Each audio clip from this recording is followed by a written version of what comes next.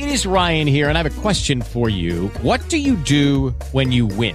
Like, are you a fist pumper, a woohooer, a hand clapper, a high fiver? I kind of like the high five, but if you want to hone in on those winning moves, check out Chumba Casino. At ChumbaCasino.com, choose from hundreds of social casino-style games for your chance to redeem serious cash prizes. There are new game releases weekly, plus free daily bonuses. So don't wait. Start having the most fun ever at ChumbaCasino.com. No purchase necessary. VGW. Void where prohibited by law. See terms and conditions. 18+. Blog Talk Radio. We assembled here today are issuing a new decree to be heard in every city, in every foreign capital, and in every hall of power. From this day forward, a new vision will govern our land. From this day forward, it's going to be only America first. America first.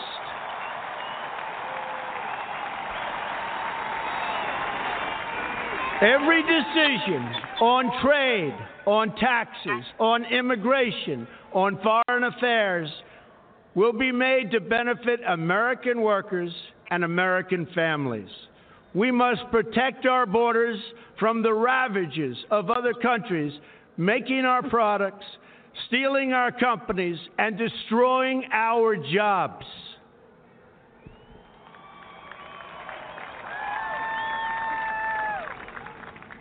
Protection will lead to great prosperity and strength. I will fight for you with every breath in my body, and I will never, ever let you down.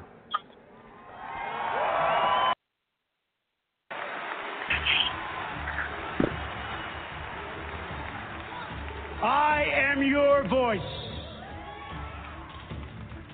So to every parent who dreams for their child, and every child who dreams for their future, I say these words to you tonight. I am with you, I will fight for you, and I will win for you.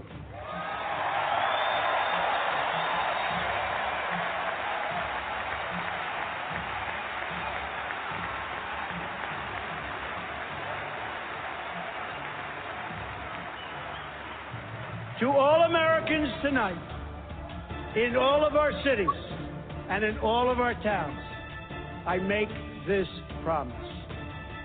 We will make America strong again. We will make America proud again. We will make America safe again. And we will make America great again. God bless you and good night. I love you.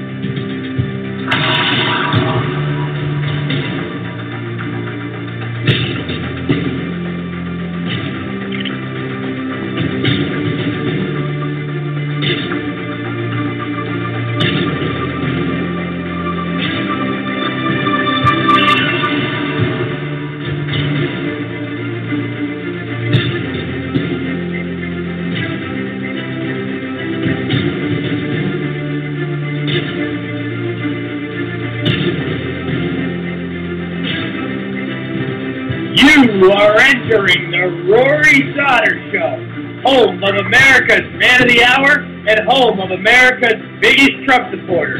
Climb aboard and buckle up your seatbelt because this is a wild ride. Nothing but unfiltered talk and the hardcore truth. Mega, mega, mega.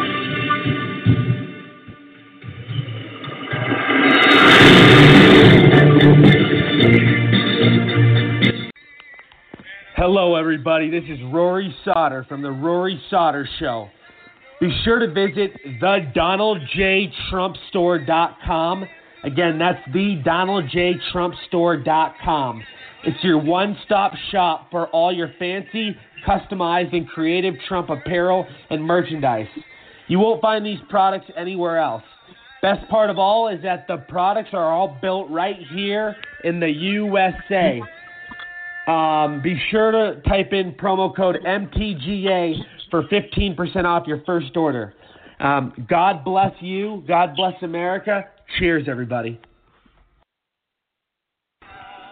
Hello, everybody. This is Rory Sauter from the Rory Sauter Show. I would like to introduce to you my company, MakingChristianityGreatAgain.com. Again, that's MakingChristianityGreatAgain.com. It's dedicated to President Donald J. Trump and all of us, all of his fellow Christian supporters. President Donald J. Trump has officially restored the Christian faith and has given it back to the American people. We've never had any president in the history of politics give as much praise and love to Christianity the way President Donald J. Trump has. Traditional and signature values have never been more stronger and effective until now. We are all highly grateful and fortunate that God blessed us with the profound presence and holiness of President Donald J. Trump. Let us all continue to pray for the freedom, safety, and security of President Donald J. Trump. God is good. And please remember, we have many deals on the website. We have many customized, creative, and very unique religious-oriented Trump shirts and merchandise. I am sure you guys are all going to love it. And check it out. Yeah, and let me know your thoughts. I've been getting a lot of people buying shirts, and they're enjoying it, and what the brand stands for, what it represents. It's really a beautiful thing. It's a great time to be alive, folks. God bless all of you, and God bless America. 1, 2, 1, woo!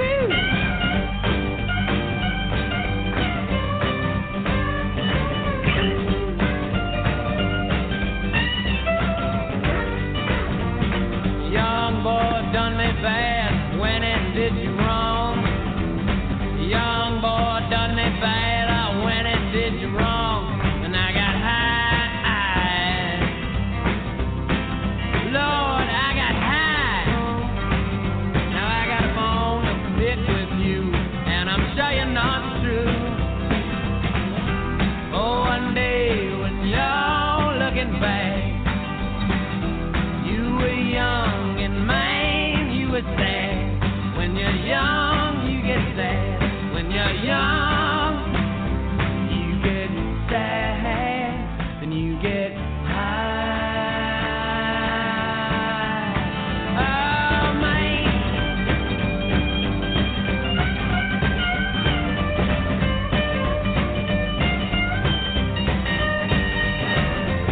The young gal done you bad, now when it did you wrong.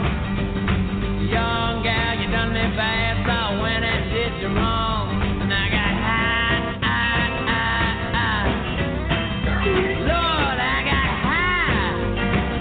Now you got a bone to pick with me, but I wish you'd let me be. Oh, one day when you're looking back, you were young and man, you were sad. When you're young, you get sad. When you're young, you get sad. Then you get high. You get high.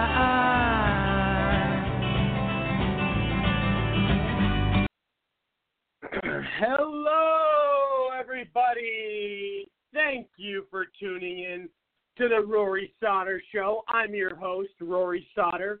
Great to be back with you. We were last with you on Friday evening. We had a great show.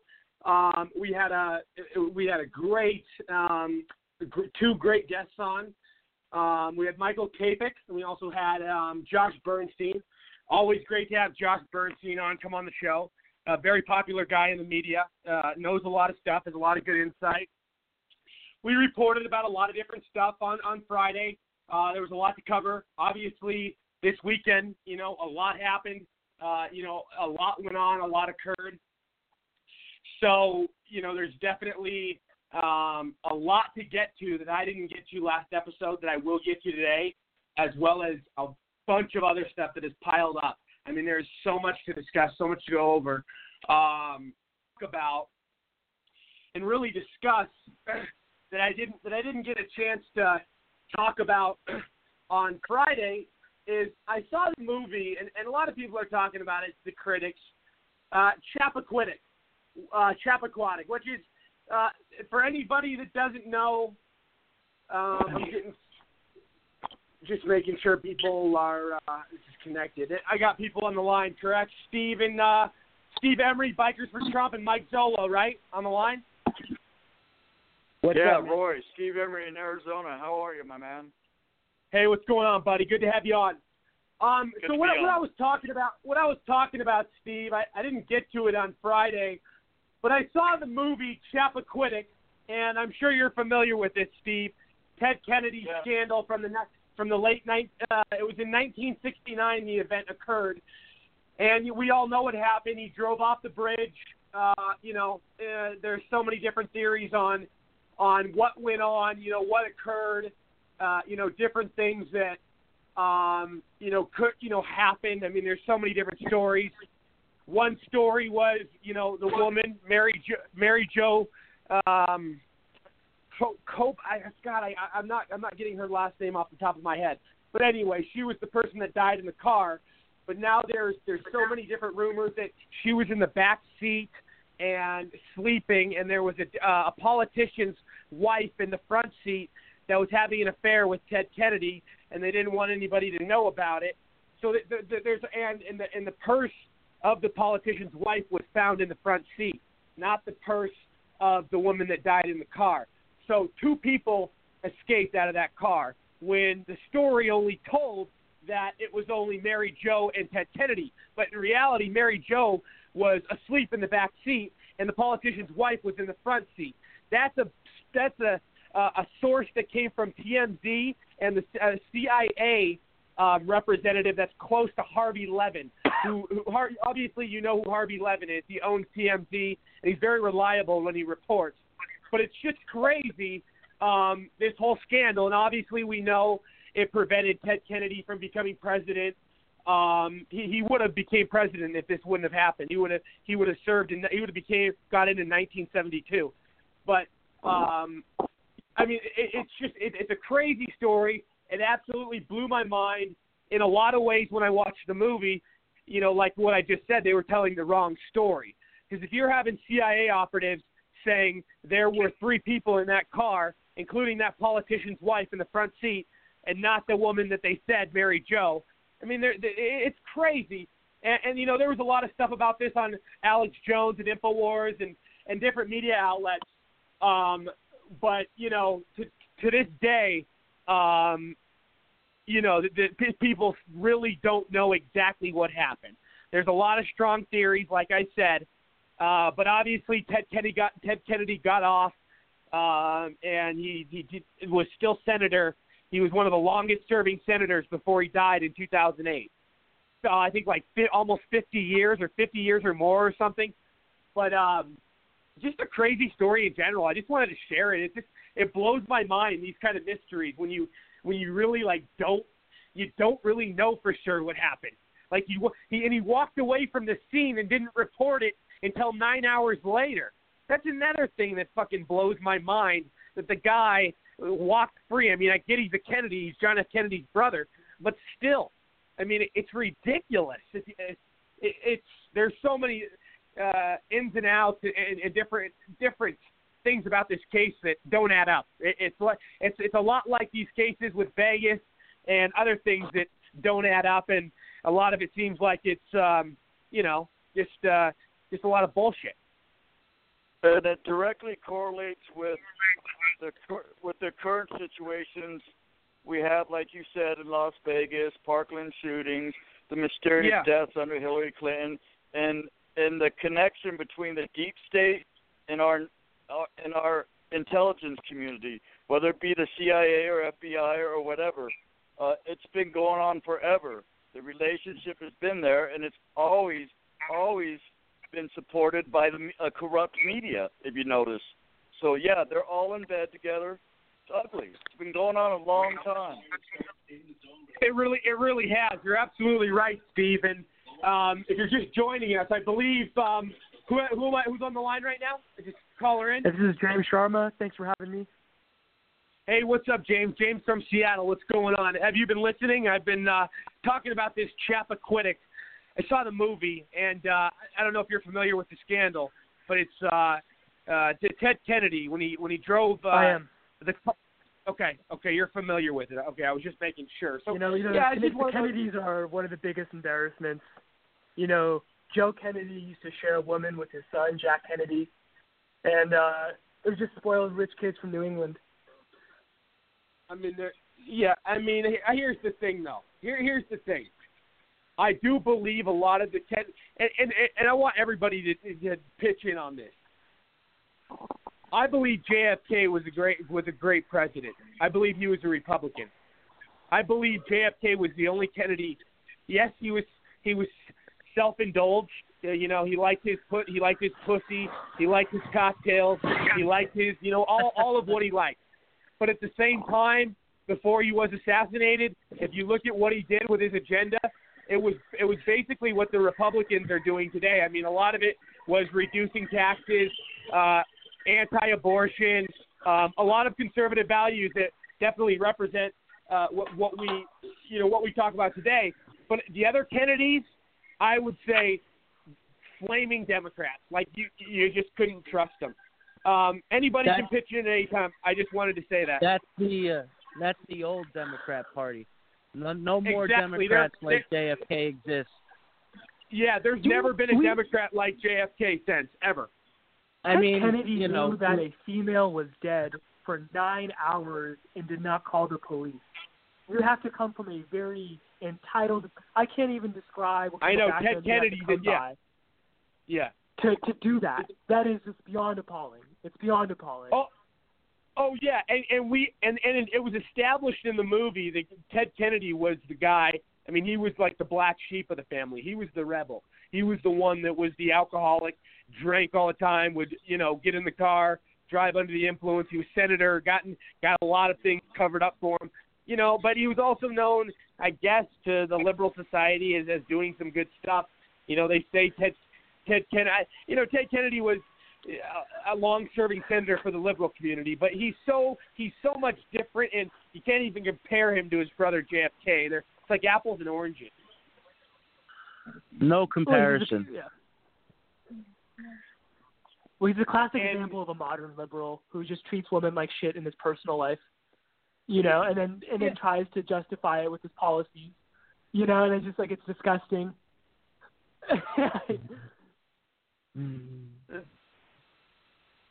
Steve, do you have any comments?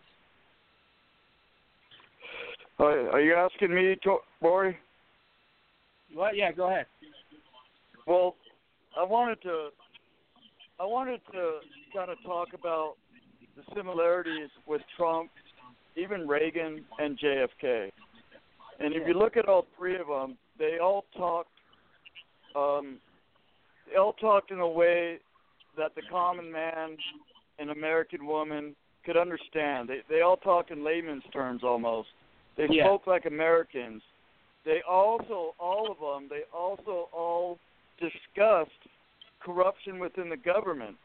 And I don't know if you know it, but before JFK was assassinated, like about 3 weeks before he was assassinated, he's getting ready to expose some of the corruption in government. Exactly. I.e. the deep state. Yep. You know what I mean? And you got to remember also, Reagan got shot. That was attempted murder. He survived, but he wasn't shot. Hold on, guys. We got another caller on the line. Let me answer this and see what's going on. Hold on. Hello, you're on the Rory Sauter Show. What's going on? Who am I speaking Hey, with? Rory. It's Tim Pachote. What's up? Hey, Tim. How you doing, buddy? Hey, doing good. How you guys? Doing well. Everybody, this is Tim Pachote from Phoenix. Hey, Tim. Tim, I just caught the last 20 seconds with you guys talking about Reagan getting shot. So seems like we're on a pretty interesting story already. We're talking about JFK. We're talking about JFK and Reagan. Yeah, well, JFK was shot shortly after he made a video. I don't know if you guys have seen this, but it's on YouTube where he talks about secret societies and essentially what you'd call the deep state today, and he warns of this deep state. And I think it was given at Yale. You can find it on YouTube. He also gave an executive order. I can't remember which one off the top of my head. It's like 1101. It's all like ones and zeros regarding having silver being legal tender. And so essentially, because your dollar, if you look at it, at the top says Federal Reserve note, and the ones that he switched over, it said silver note. So his would be redeemable in silver versus being redeemable in nothing. And so that is what the deep state fears the most, and he was shot quickly after that. And you had Andrew Jackson also was attempted to be assassinated twice after he ended the second Central Bank of America. So you do see a common thread of people that tried ending central banking getting shot. Same thing actually with Lincoln. He said, I've got a army in front of me, that's the South, and I have an army of European bankers at my rear, and I far more fear the army at my rear. You had the first Central Bank of America end in 1812, at which point was openly owned by the British, and then the British came over here and burned down the White House. So central banking has always been very important to the globalists, and sorry for hijacking the conversation, but that's a little brief history on. Bring up a good point. Hey, you're right on, Tim, and you make a good point. Right on, buddy. And you know what else, Tim? Russia. You know, we've got the Joe Klein and the globalist left trying to, get us in a war with Russia. If you look at Russia, now I'm no fan of Putin, but if you look at Russia, they're primarily a Christian sovereign nation. And you know what else they are? They're enemy of the New World Order, and they have kicked the central banking out and anything connected with the Rothschilds. Put it. Yep. It's not rocket science, man. I know. I think exactly. One similarity between Trump and Kennedy is they both have a lot of enemies. Kennedy went after the mob. It's possible that he was killed by the Russians. It's possible that he was killed by LBJ. I mean, he had multiple enemies that wanted him dead. I think LBJ set it up. I'm not going to even try to guess who killed him. I just know he had multiple enemies. But it was in Texas. LBJ had connections in Texas. But I mean, there's just so many possible actors that could have done it. Now I want to ask all of you, because if you really go look back in history, I want everybody to give their input on this. Because if you really go look back in history and how envious LBJ was of JFK and just the total opposite point of views with their political beliefs, if you really look back, LBJ couldn't stand JFK and was out for him. He had it out for him. And this is not made up. I mean, they were polar opposites. Yeah, LBJ wanted the war in Vietnam, and basically Kennedy said, over my dead body, which is exactly what happened. There's also a lot of evidence to suggest that George H.W. Bush had his fingerprints all over that assassination as well. Yep. He lied about CIA at the time. Yeah. Yeah, which he lied about, saying that he was never a former CIA. So how do you become the director of the CIA having never been a part of the CIA before? I mean, the CIA is the deep state. I think Trump made a big mistake trying to play ball with a lot of these people, trying to take the high road, trying to keep your enemies closer. And but these are enemies who will stab you in the back. These are enemies who will kill you. And I think he's in a tough spot because I see him trying to appease the neocons because maybe he's thinking, okay, well, if I give them this little these breadcrumbs over here, then maybe they'll leave me alone. But they're not going to leave you alone. They want you out of there. They want you dead, and they're just trying to run out the clock until you're not there anymore. Yep. Well, and if you guys look at the omnibus bill that was pushed through, that included funding through the fiscal year of Mueller's Russia probe. Did you guys know that? Which is another reason why it was pushed through. What was it? 2,376 pages. Nobody got to read it, and the ones that did only had 24 hours to read it. In that omnibus spending bill, They provided funding for Mueller for the end of the fiscal year. They're trying to drag it out, get him out, man. It's absolutely disgraceful. And I want to play Comey's tapes real quick. I mean, this guy is a complete. I mean, it's the national disgrace. It disgusts. It really disgusts me. I'm gonna have the clip here in a second, but I mean the stuff he's coming out and saying that, you know, Trump treats women like a piece of meat. I mean, Trump treats women with great respect. He hires all his employees are mostly women. He named the first African American women to the military. Yep. I mean, you think about all the stuff that he's coming out with. I don't know if Trump peed on prostitutes. You know, I just can't say I'm quite sure about that. I mean, just the stupid answers Comey's coming out with. It's ridiculous, man. Like, come on. And then the funniest one was when they asked him, "Hey, do you think President Trump was involved with the mob?" I can't say so for sure, but at times he was sure acting like it. He said something like that. Well, you know, liberals. Yeah, well, the real mob is the federal like government. Yeah, you know Comey's wife. Along with She Andrew said she wanted Hillary. She said she wanted Hillary. Yeah, they were up front in the Women's March. They were hardcore leftists. So. Oh, absolutely. Mike Zolo. What's up, Mike Zolo? You got comments on this? I know you do, buddy. Come on. My man, my New Jersey brother. Well, listen. I got to go back for a second because I heard our guest say something about Trump appeasing the neoconservatives. I'm sorry, I don't want to make this about Syria, but I have to. Who? Tim? Yeah. You're talking about Tim? Okay. Yeah. All right, you guys. Okay. All right. So I just look.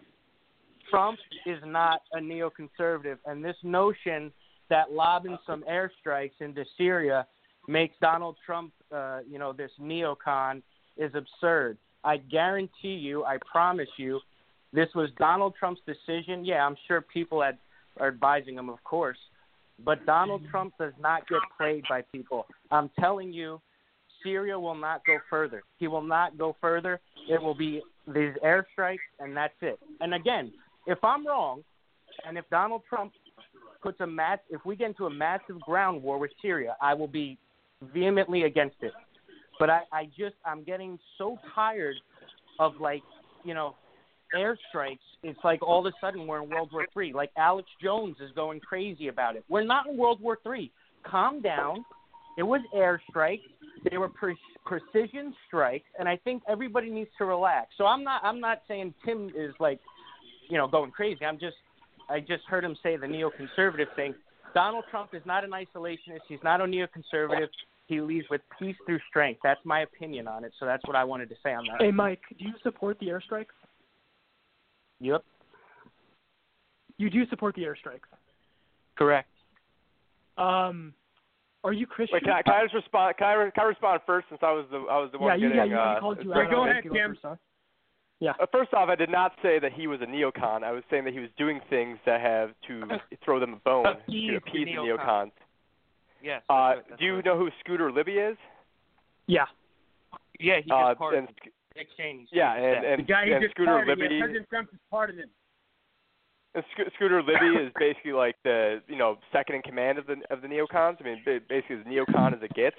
So I mean, okay. I was saying he's throwing bones to the neocons, and I mean, what if it comes out, let's say 3 weeks from now, or a month from now, or 2 years from now, sure. that these they're not the air raids, that this chemical weapon attack. What if it came out that it was actually the rebels that did it? What if it came out like the first two attacks, that it was the Free Syrian Army? And this actually has to get back up a little bit because it was John McCain. It was John McCain and Hillary Clinton and Obama who wanted to free the Free Syrian Army, who wanted to free al-Nusra Front, who were directly affiliated with al-Qaeda.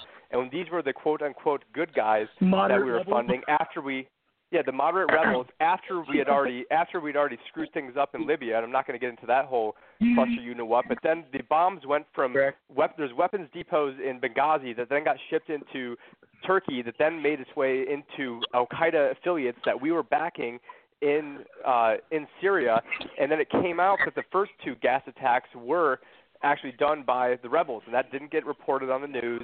That never got backtracked, and so all this is then it's very convenient that the first gas attack happened.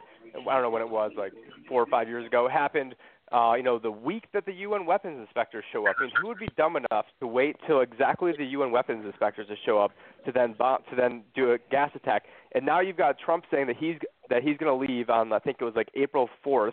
You've got Russia talking about pulling out, and then right as we're about to pull out, conveniently there's another gas attack. I mean, the odds of it being done by Assad are slim to none, and Trump knows this. Trump tweeted out probably 50 times what a dumb idea it is to go to war in Syria, what a dumb idea it is to launch missiles into Syria, what a dumb idea it is to get involved over there.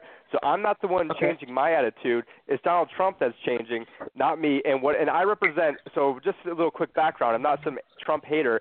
I spent 3 months before the election, basically took off from work, had a Facebook page that was reaching over 1 million people a week, stood in line with Rory.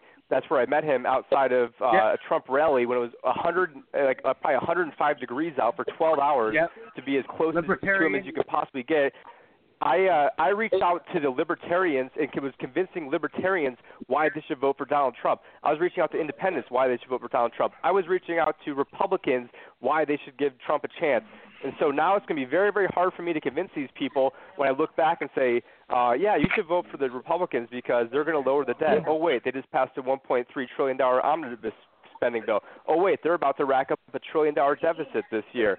Oh, wait, they've actually suspended the debt ceiling. Oh, wait, all the fake job numbers that he was talking about as a candidate, he's now embracing. The central banking, he's installed basically a clone of Janet Yellen. These are very, very hard things for me to have to then go back to the libertarian community because the fact of the matter is if you don't have people like Alex Jones on board, which he actually backtracked a lot of the things that he said today, that he said on Friday today during the show. He had done that was after a 36-hour broadcast to try to stop this war. I mean, Alex Jones did almost more than anybody to help Trump get elected. People like Mike Cernovich, people like Stefan Molyneux, Laura Ingraham, Tucker Carlson. You're not going to win the election in 2020 if you don't have them on board. And so he's thrown a lot more bones to the neocons than he has to the people that help get him on board. All right, let me just respond. I have to respond to that. You have to respond. Hold on 1 second. Go ahead, Mike. But I just want to say I want to welcome our special guest real quick, Dan Perkins, very famous guy, radio commentator, author, a very popular journalist, been on every major news media outlet. We're glad to have him with us. Dan, welcome to the show, man. What a pleasure. Hey, welcome, Dan. Thank you for having me. Dan, sorry about that. I had you on. I was having one of my callers who just wanted to have him finish what he was saying. But I'm really it's a pleasure, man. And what a story you have. Your novel is a resume. Or my resume is a novel, one or the other. Exactly. Either way. Can I respond to that last caller? Just a quick observation. Yeah, real quick. He's still on the line, but real quick. Mike Zolo, who's my co-host, just wanted to say one thing, and then I'd love for you to say it, and I'd love for it. Is that okay? Sure, go ahead. Yeah, go ahead, Mike. Just give me a couple seconds. So I don't know if Assad did the chemical attack. You don't know. No one knows, okay? All I'm telling you is this. If 5 months, 3 months, 4 months from now, Trump does not intervene anymore other than the airstrikes he shot in Syria, then what? Did everybody jump the gun or what? And by the way, Mike Cernovich is a fraud. This guy said, I listened to his Periscope 3 weeks ago where he said, F Donald Trump, and he's not a Trump supporter. Mike Cernovich is a nobody. He's a Twitter famous, and that's it. Laura Ingraham is against the Syria strikes. That's fine. Look, I'm not for war in Syria. Airstrikes is as far as I'm willing to go. Emmanuel Macron yesterday or 2 days ago, said, "Oh, we've convinced Donald Trump to further advance into Syria." The White House responded, and they said, "Our position has not changed in Syria." In other words, Donald Trump sent airstrikes. He is privy to more intel than me, than you, than anybody. Alex Jones went too far, saying, "Fuck Donald Trump, blah, blah, blah, blah, blah." He went out of his mind. I don't care if it was a 36-hour broadcast. He was disrespectful. And look, you don't have to agree everything Trump does. I don't agree with the omnibus thing. But I truly believe that airstrikes will be as far as it goes in Syria. If I'm wrong, I will admit it. But this notion that people have all this – and look, by the way, I don't trust the government. I trust my president and Mattis. Those are two people I trust. So, yes, Iraq was so like military intelligence, like weapons of mass destruction in Iraq, or throwing babies out of incubators in Saudi Arabia. Said, and right? I mean, how many times have they – and you know what, if the proof is there, go to Congress. Have Congress declare war. Congress declare war. That's all I'm saying. No, I don't want war. Look. Well, there's a difference between airstrikes. There's a difference between airstrikes and ground war. Come on, guys. It was never intended to have anything to do with war.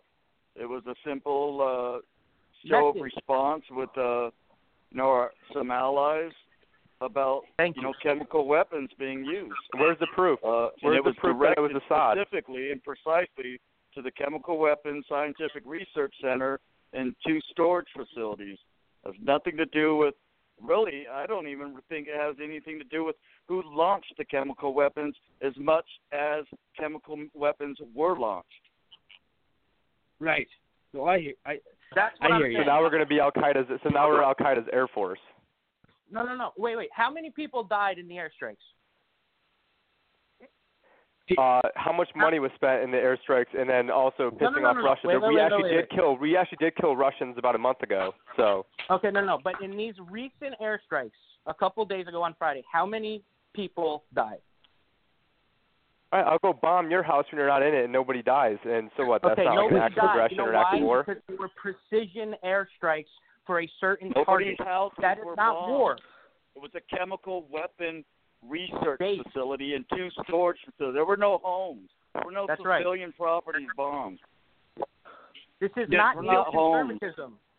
So now you guys trust the. Have you guys ever looked into the white helmets and who the white helmets are and how they're? Yes, I know all of that, but I trust the Commander-in-Chief and the Secretary of Defense. Those are 2 guys I trust, and I'm giving the President Trump, who I worked my ass off as well to get elected, the benefit of the doubt. Yes, if he puts additional troops, if he gets us into a ground war in Syria, I will be vehemently against it.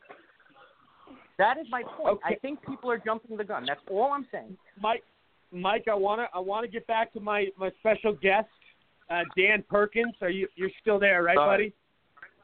Yes, I am. I'm here. Dan, so Dan, first of all, you know what I want? I want you to tell us about your background. You know, you've lived a hell of a life. Tell us about yourself. Tell us what you're doing today. We want to hear all about it. My audience would love to hear it. We're excited to have you on. So thank you for coming on as well. Sure. Thank you for inviting me. I am by trade a registered investment advisor. I've been managing money on a global basis for 43 years. Very nice. I'm a novelist. I have written 4 books on radical Islamic nuclear terrorism against the United States.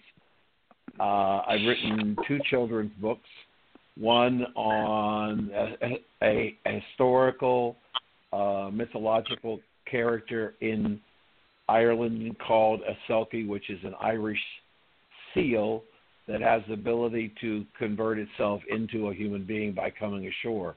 I wrote that because my son, his wife, is from Ireland. Her family's from Ireland. And I'm very Irish. Yeah, me too. They would go back and forth to visit her family. And as they would come back, they would talk to me about how the Muslim infiltration into Dublin and the other areas of Ireland, they're trying to take over the culture and the heritage of the Irish Celtic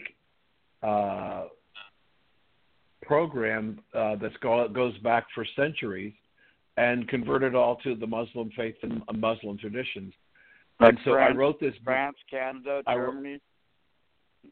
I wrote this book for their child, my grandson, to preserve a part of Celtic history. The second children's book, which just came out in December, is called Why Can't Grammy Remember Me? And it's a major book written for children of ages 9 to 12 and their families begin to understand the implication and the impact of dementia on grandma or grandpa.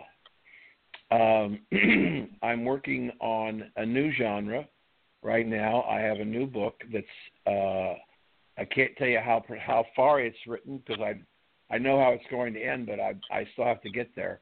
It's a new book. It's called Abraham Lincoln and the Second Assassin. Okay, and real quick, before you and I talked on the phone personally earlier today. Yes. We had we had a good conversation, and you were going to explain the Second Assassin because I was very curious about that second part of the title. I wanted you to elaborate on it, but I told you do it on the show. It'd be a lot better because I want the whole audience to hear it. The American Civil War has been a passion of mine for decades. And when I just started writing 5 years ago. And nice. I also write for some of the major blogs in the country. I write for Newsmax. I have a byline column there. I write for Laura Ingraham on LifeSet. I write for The Hill. I write for the Daily Surge and about Daily 4 other Caller. blogs. Daily Caller, right. I write for about eight or 9 different blogs on a regular basis. I do about 60 interviews a month. I have my own syndicated radio show, and I have a foundation for veterans called Songs and Stories for Soldiers, dealing with traumatic brain injury, post-traumatic stress disorder, sleep deprivation, and suicide prevention. But the new book, the Lincoln book, I'll give you the prologue, because the prologue, if you buy the 4th book in the terrorism series called Ted Baker and Terrorist Gold, you can actually read the first chapter of Abraham Lincoln. The first part of the prologue takes place in 1857 in Manchester, England. Manchester, England is the textile capital of the world. They are the largest consumer of American cotton. The mills run 24/7, and they're making tons and tons of money. The Merchants Association is meeting in the new public library, and they're talking about what's going on in America, that the Missouri Compromise has postponed or potentially eliminated a possible civil war. We need to send some representatives of our association to the United States to get firsthand knowledge of what's going on. And we need to begin to follow this young Illinois lawyer who is purported to be a candidate for president in the 1860 election. Part 2 of the prologue rolls forward to 1862. The Merchants Association is meeting again, and the price of cotton has gone from 3 cents a bale to $3.80 a bale. And there's an embargo on cotton from the north, so the English Manchester mills are struggling to get cotton. Their businesses are failing.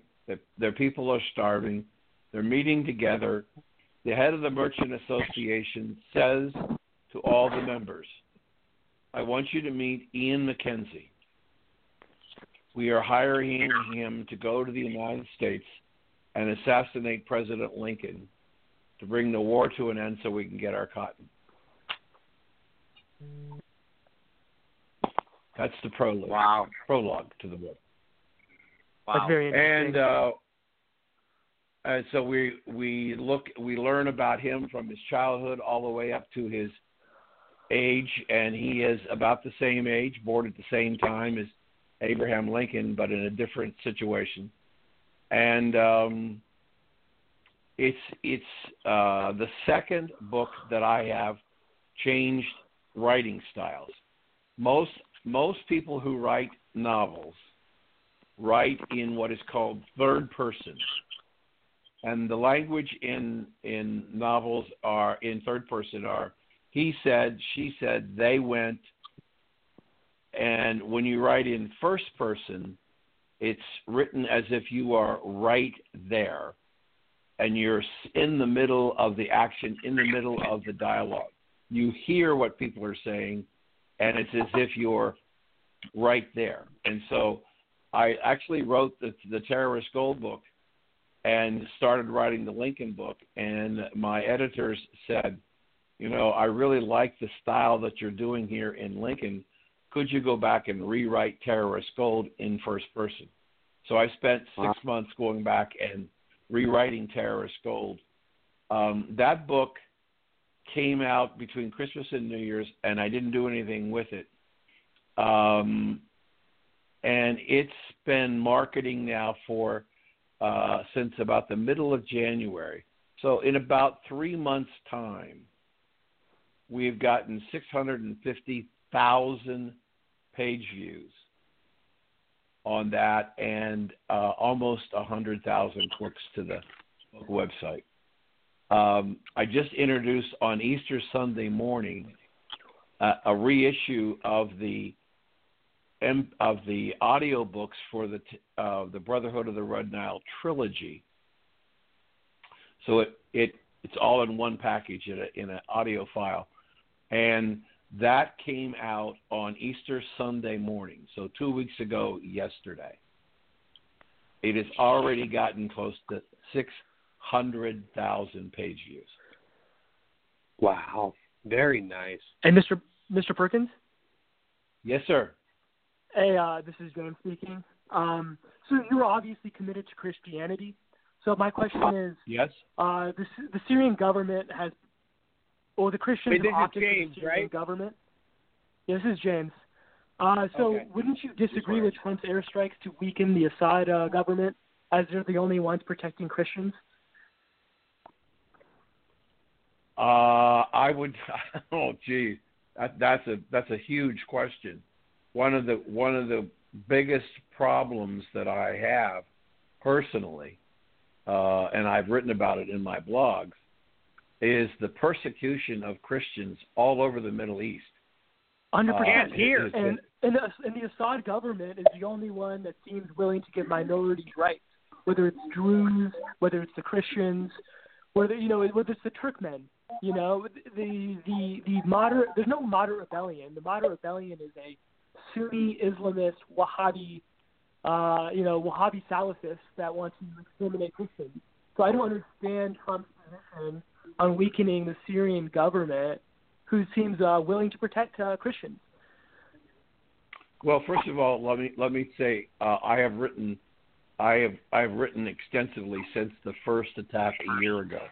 So let me try and give you my perspective. When Mr. Trump made the decision a year ago, based on information that they got that there was a gas attack on Syrians, and based on satellite images and other things, we were able to determine that attack was done by the Syrian government. Mr. Trump in that attack was basically sending, at least at the time, I hope he was sending a message to Assad that Barack Obama drew a line in the sand about the use of biological and chemical weapons, and he didn't enforce it. Yeah. I'm enforcing the line, and I'm letting you know that we could bring the wrath of your phone might have rang. We could bring the wrath of the United States government to you that could be absolutely devastating. So when he did that because, remember, he'd only been president about 3 months. He did that, as I have been told, because of his compassion and sorrow at the murder of innocent men, women, and children. The indiscriminate murder of men, women, and children. Yeah, but He didn't go Assad's in- father was Excuse doing me, the same excuse- thing. Sorry. Wait, let me finish, please. Yeah. He did that as a warning shot to him. Now, I wrote after that attack that if I take the president at his word, if Assad were to use chemical weapons again, my position was, and it's in writing, that we should destroy his capability to deliver the weapons, meaning we should eradicate his Air Force, both fixed and rotary wing. And so when we had the gas attack, and by the way, just to put things in perspective, the inspectors from the UN who were sent to Syria to go to the attack website have been repelled consistently by the Syrian government till today. The Russians said that they were willing to send representatives of the attack community to Damascus, but they weren't willing to allow inspectors to go to the actual bombing site. Now they've lifted that ban. It's now almost 2 weeks since the attack, and they're going to send inspectors, and we'll get more hard evidence. Now, with that said, we also know that Barack Obama and John Kerry negotiated with Assad and Putin for the Russians to extract all stockpiles of weapons and the manufacturing capabilities. We learned after the attack last year that, in fact, Russia did not do that. So now we have a situation where gas has been used and chlorine, and again, I want to help you understand why I believe chlorine was the principal agent. There's been some discussion that sarin gas was used, but the principal agent, I believe, was chlorine, and here's why.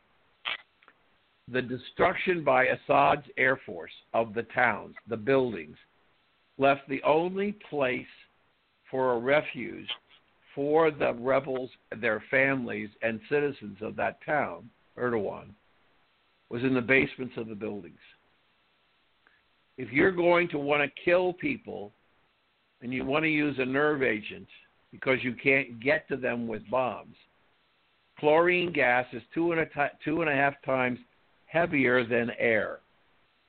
If a chemical is 2.5 times heavier than air, it falls when it's released, and it seeks the lowest level.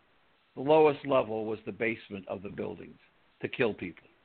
Now, when I heard about Trump's response of the laboratory and the storage facilities, I will say to you, unquestionably, I was disappointed. But I began to look at the facts and said, I need to think about what's going on here. So I'm going to give you a perspective that you've probably not heard anywhere, at least not yet, and I may be the first to talk about it. One of the things that's different about this strike than the one last year is last year we did it alone. This year we had 3 other nations that cooperated with us. The French and the English actually sent their men and their machines to work with our men and machines to make the attack. Qatar let us use their air base as a staging area. So while it's small, we had 4 nations who were cooperating in this attack on the facilities, his capability. Now, as a result, I think that what happened was that perhaps General Mattis and other people within the Pentagon were from my camp, because as I originally wrote the attack idea, I began seeing very high-ranking officers, retired officers, 2, 3, and 4-star generals, saying exactly the same thing that I said: take out his infrastructure in order to deliver the weapons. So I think what happened was, and I don't know whether it was Trump or somebody else, said, if we could put a coalition together that we weren't going alone, we would get some support from the rest of the world for what it was we did.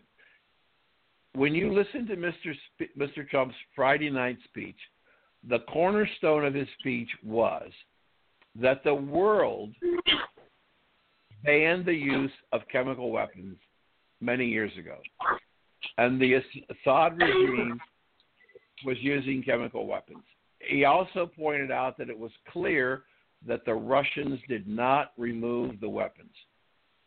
And so in order to put a coalition together, I believe there was a concession of not taking out his air power, but to take out the facilities that were producing the deadly gases. Now, one more point. Yep, let's do it. We have a situation where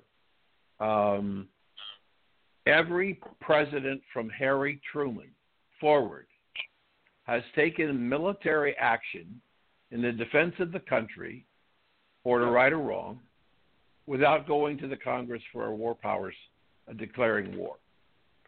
Every president from Harry Truman forward has done that. There were people who were saying today he should have come to the Congress for a declaration of war. We weren't at war with Syria. We're not at war with Syria. No. Now, the last point I want to make. This was not about regime change. Bingo. It was not about trying to take out Assad. It was sending a warning. I point out to you Hillary Clinton and Barack Obama. The two of them decided that they wanted regime change in the Middle East. They were behind the development of the Muslim Brotherhood to try and take over the leadership and governance of Egypt. Hillary Clinton personally decided that Muammar Gaddafi had to go. Yep. The problem that the ineptness of Hillary Clinton and Barack Obama in their foreign policy, and Vice President Joe Biden said on television that Libya was a crowning achievement in the Obama administration. This is before they got rid of Gaddafi.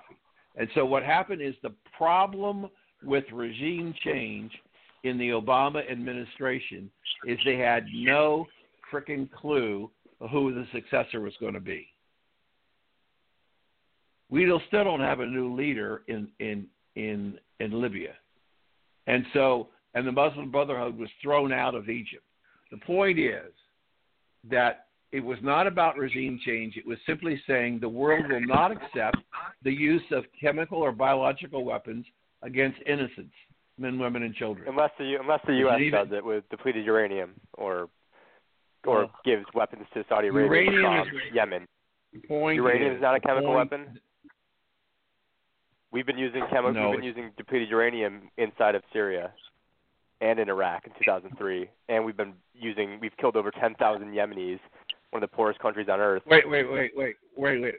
What is the relevance of 2003 in the discussion we're talking about today for 2018, an attack that took place 2 weeks ago? It's irrelevant. It's irrelevant. We're playing the moral high ground here of, we also did it in Syria. I'm not claiming moral high ground. I said to you that this attack was not about regime change. It's not. And that's the key point. Airstrikes are not regime change. Airstrikes where nobody dies is not war. If Trump sends in tanks and thousands of troops and invades Syria like Iraq, I will say that's not our fight, and I disagree with President Trump. Until then, he's done nothing wrong. This is airstrikes, guys. I mean, this is not. I don't understand what's the big deal here. Now, let me go. Yeah, go ahead. I wanted to make. I said to you, I wanted to make a comment about that caller that you had. Well, yeah, there's still on the line. Which one were you referring to? Which one? And he's talking to Tim. Okay, Tim. The last guy that was ahead. on before I came on. Okay, and here's the point. Yeah. The point that he's talking about libertarians not voting for Trump. Okay. I'm going to ask you this question, and I would have liked to have asked him this question. If not Trump, then who? Who is the leader of the Democratic Party? Then I don't give a shit.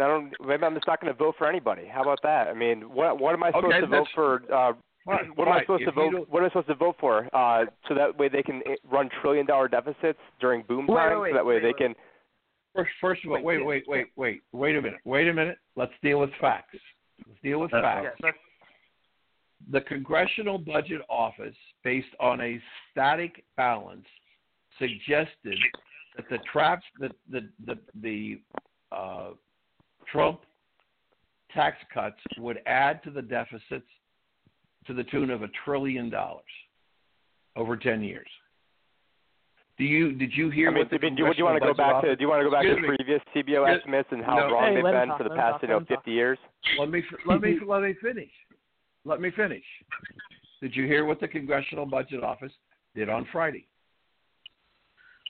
They said they were I heard wrong. that we have a $598 billion deficit already for the first half of fiscal year 2018. Excuse me. That's not the question I asked you. I asked you, did you hear what the Congressional Budget Office said on Friday about their estimate of $1 trillion of additional debt for the economy?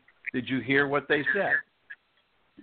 They came back and said a lot of things. They said that they were wrong. That in fact the tax cuts are already paying for themselves, and they made a mistake. But my point so is, how does that explain the debt going up even faster now? Rory, who do you have on the phone here, man? This is Tim. This is Tim. Tim from Phoenix. I just called. Yeah, Tim. So my point you're is talking about other that presidents and 50 years ago this and 2003 that. I'm saying that the CBO has never been right ever, and so now you're going to go quote what the CBO is saying. I mean, what is actually going on right now is that there was 2 weeks in February alone where the debt was up. You just quoted the CBO 2 minutes ago. Make up your mind. Let me ask. I said the CBO has never been right. Let me ask this gentleman a question. Can you explain to this audience the difference between static and dynamic accounting? I mean, I don't really. I can't get like the relevance of.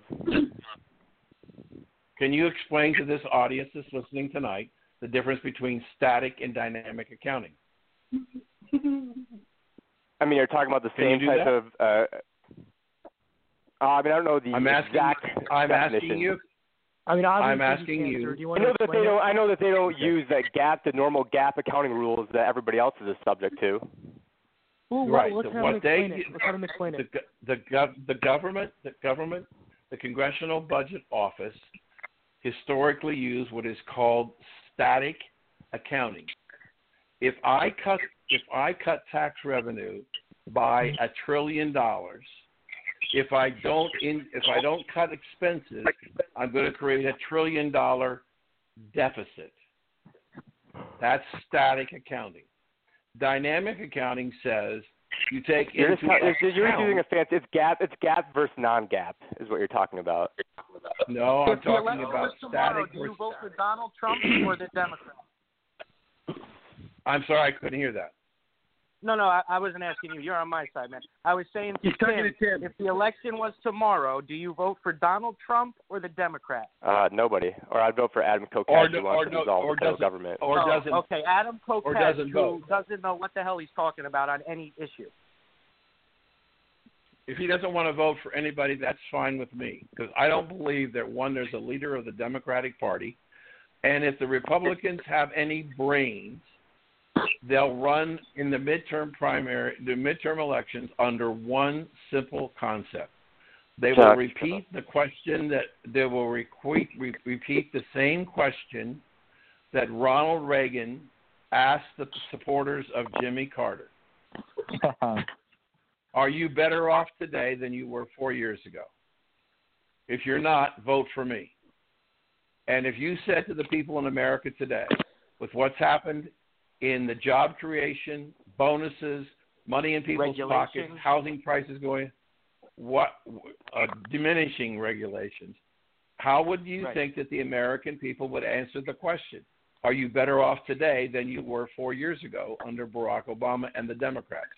And the answer is going to be... Trump sent airstrikes to Syria. No one's going to say that. Exactly. They're going to say, yes, I like bringing home more money. I like a strong president who sends a message. I like less regulations. I like a strong economy. That's how Trump and the Republicans will win. Hey, can I? Yes. I want to chime in. Ask if your grandkids are going to be better off with the amount of debt that we're going to add. For every dollar of GDP that Trump has, you're trying to give me little gotcha questions. How much debt has increased? GDP is 3%. And how much has the debt increased? For every dollar of increase in GDP, how much has the debt increased? Are you $6? So for every $6, it takes. Come on. Are you really trying to say that the economy under Donald Trump is not extremely better than when it was Obama's time? It's better than ever before the economy right now. We've never seen a better economy ever. I mean, it's unbelievable. That is complete crap. That is complete crap. I mean, first off, the GDP is not averaging 3%. You sound like a liberal, Tim. He's a libertarian. I sound like a liberal because I actually want to cut. How much spending have you guys cut? Because you guys don't have the balls to cut any spending. Mr. Perkins, can I ask a second question? I'm a liberal because I want to cut spending. So everything increases the deficit. Our omnibus. No one. James, go ahead. The deficit is exploding right now. James, I asked the first question. This is a little off topic, but since you're such a specialist, I kind of wanted to ask you. Yes, sir. Because of Brexit, there's going to be a hard border back in Ireland. What would you hope Trump's position would be on a hard border in Ireland? What I think that Mr. Trump would think about a hard border in Ireland? Is that what you're asking me? What would you hope his position would be post-Brexit regarding the border in Ireland?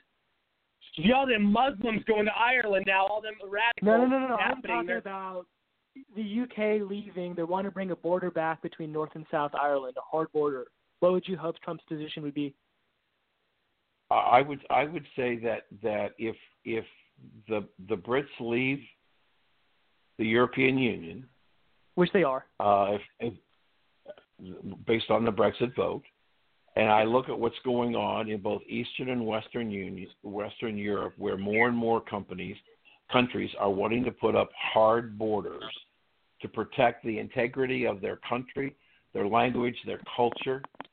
I wouldn't have a problem I don't think Mr. Trump would have a problem with a hard border between Northern Ireland and Southern Ireland if Northern Ireland wants to leave the UK and become a member of the European Union.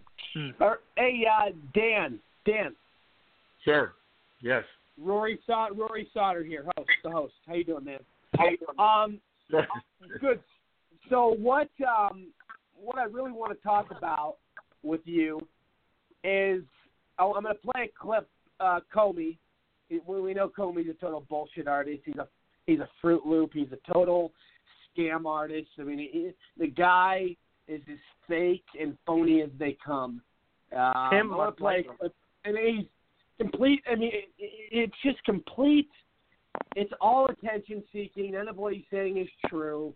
He just wants attention. He wants to write a little book. He got fired. He's a little coward. I mean, it's typical. We've seen this happen with so many people that get fired and are bitter and have to get revenge or have some vengeance in some way, shape, or form. I want to play this clip though. I want you get some thoughts. 1, 2. I actually believe he's morally unfit to be president, and I say that because someone who is able to see moral equivalence in Charlottesville, or to speak and treat women like they're pieces of meat, and to lie constantly, and who appears to lack an external moral framework. Right? Most leaders, all leaders that I've known, have some sort of external framework. They make the hardest decisions by touching a religious tradition or philosophy or logic or history or tradition. I never saw any of that with Donald Trump. The only reference point is internal. What will bring me the affirmation that I so badly crave? That collection of attributes makes a person morally unfit to be a leader, no less the President of the United States. Do you think President Trump has been compromised by the Russians? I don't know. And these are words I never thought would come out of my mouth about an American president, but it's possible. I'm not saying it's likely. I don't know, and the honest answer is it's possible. It's hard to explain some things without at least leaving your mind open to that being a possibility. What is the possibility that you see? What's the greatest possibility that he was? Well, obviously, the most likely is that he's not. But the reason I say possible is that there's a non-zero possibility that the Russians have some sway over him that is rooted in his personal experience. And I don't know whether that's the business about the activity in a Moscow hotel room or finances or something else. But again, I don't want to overstate it. I'm not saying it's likely. I'm saying, to be honest with you, I have to say it's possible. At least in my experience, he won't criticize Vladimir Putin, even in private. Even in a meeting with 3 people in the Oval Office, he is arguing that he gave a good answer when he said, essentially, we are the same kind of killers that Putin's thugs are. And that struck me. He's made it pretty clear that he would like to fire this guy's an ass. and or Rosenstein. What would be the effect Rosenstein. of that decision? Well, the most important effect would be an attack on the rule of law that we have not seen in our lifetime. And talk about a core value of America: truth, the rule of law, freedom of expression, freedom of religion, fairness, decency. That's who we are. And if the president can fire an independent prosecutor who's working within the chain of command in the Justice Department because he doesn't like the result they may be headed towards, that is a fundamental attack on the rule of law. I think the Deputy Attorney General has performed in a good way since my firing. And I don't know this, but I suspect part of it is to make up for what he did in connection with my firing. But what I've seen him do, which is stand up for the rule of law and the Justice Department and the need for independent law enforcement to resist the president saying, prosecute that person, don't prosecute that person, don't come after me, has been really good and really important. You say that one of the things that affected your decision-making was some classified information about Loretta Lynch that indicates that she that would raise questions about her impartiality in dealing with the Hillary Clinton investigation. Is this information that has not yet been released in any form? Correct. And so, Kevin, I was asking Kevin, our expert, about what it could be. He had some theories, but it's not the Russian intelligence document that contains a reference to email that Loretta Lynch would not go far into the Clinton investigation. Or you're not referring to that? I can't say. I'm not referring to anything. I can't say. You're not and I've gone as far, because the FBI has reviewed my book. I just can't say. And I'm as far forward as I can be. I'm a leaker, but I can't say. Given the classified nature of the material. As we sit here, the IG report is pending. Have you seen it? No. Do you expect to get a copy of it for your own review before it's published? I think so. I think the normal drill is if you're I don't know, if they're talking about your conduct, you get a chance to look at it and offer any response you want. Where is the FBI exposed on that, in that report, do you think? I don't know. We know. Part of the reason I hesitate is I don't know exactly all they're looking at. I know because I encouraged it. I wanted them to take a look at the decision-making I did in the Hillary Clinton email investigation to do the July 5th press conference to notify Congress in late October. But I gather from media accounts that there's other pieces that they've added, but I don't have any personal knowledge of exactly what it is beyond that piece about Hillary Clinton email. Which one? I pray no FBI director ever has to deal with this again, because it was just a series of no-win decisions. And so which would be the least bad decision is constantly what we're thinking in the book. And my hope is, I even hope Hillary Clinton at least reads those parts of the book, because I think she will walk away saying, you know what, I still think that guy's an idiot, but, you know, he's kind of an honest idiot. And he's trying to do the right thing here, and I kind of get, actually, what he was faced with. What a whack. I mean, this guy's a joke. This guy is nothing but an attention seeker. I can't stand this prick. This is a chump. He's a typical chump, Comey. James Comey needs to be indicted. This guy is out of his mind. So I want Trump to go after him, man. Hell yeah. James Comey, who the hell is he to attack Donald Trump? Look, you know what? It's good, though. It's good. As long as James Comey keeps attacking President Trump so ferociously, you know, he mocks him about his hand size, about his ties, all this nonsense about his marriage. As long as James Comey keeps doing that, he's going to show America how much he truly hates Donald Trump, and he truly deserves to be fired. Because how the hell can you work under the president if you hate him that much? So good. He's digging his own grave. And here's what I've always said. And Dan, I want to get your thoughts on this right after I say something. But here's what I've always said, that Donald J. Trump is the most powerful man in the world. Nobody is going to cross him. Nobody is going to second guess him. Nobody is going to question him. Nobody is ever going to get in his face. People are terrified of him. You see all of these people that basically all these countries have said in the past with people like Barack Hussein Osama that they didn't want anything to do with us. But all of a sudden now, President Trump, the new sheriff's in town, people are on their knees wanting every deal with the U.S. possible. So look at everything Trump's doing. No other leader can do what Trump does. Trump is the most powerful man in the world. He's invincible. You can't touch him. He's untouchable, and he'll win every single time you try to attack him. That's right. I mean, go ahead, Dan. Sorry, man. I had to vent there. Okay. Okay. So let me just give you some observations over the Comey interview. I want your Comey reaction. So, I guess rhetorically, I would ask the question that he would also find Bill Clinton, who had sexual relations with that woman in the office, the Oval Office, and would he also find John F. Kennedy reprehensible and immoral because of his liaisons with women while he was president of the United States on his wife? Every second of every day he was doing it. But he didn't. He singled out Mr. Trump and didn't address the other issues of other presidents who have had affairs. One was impeached but wasn't convicted, and that's Bill Clinton. So I had a problem with that. He should. Well, that's another story. It's hypocrisy at its finest.